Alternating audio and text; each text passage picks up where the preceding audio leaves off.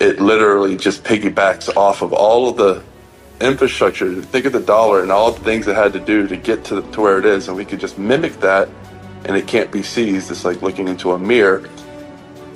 It's the most powerful asset. It really is. It enables anyone to be able to have dignity. They can save. All they need is a phone.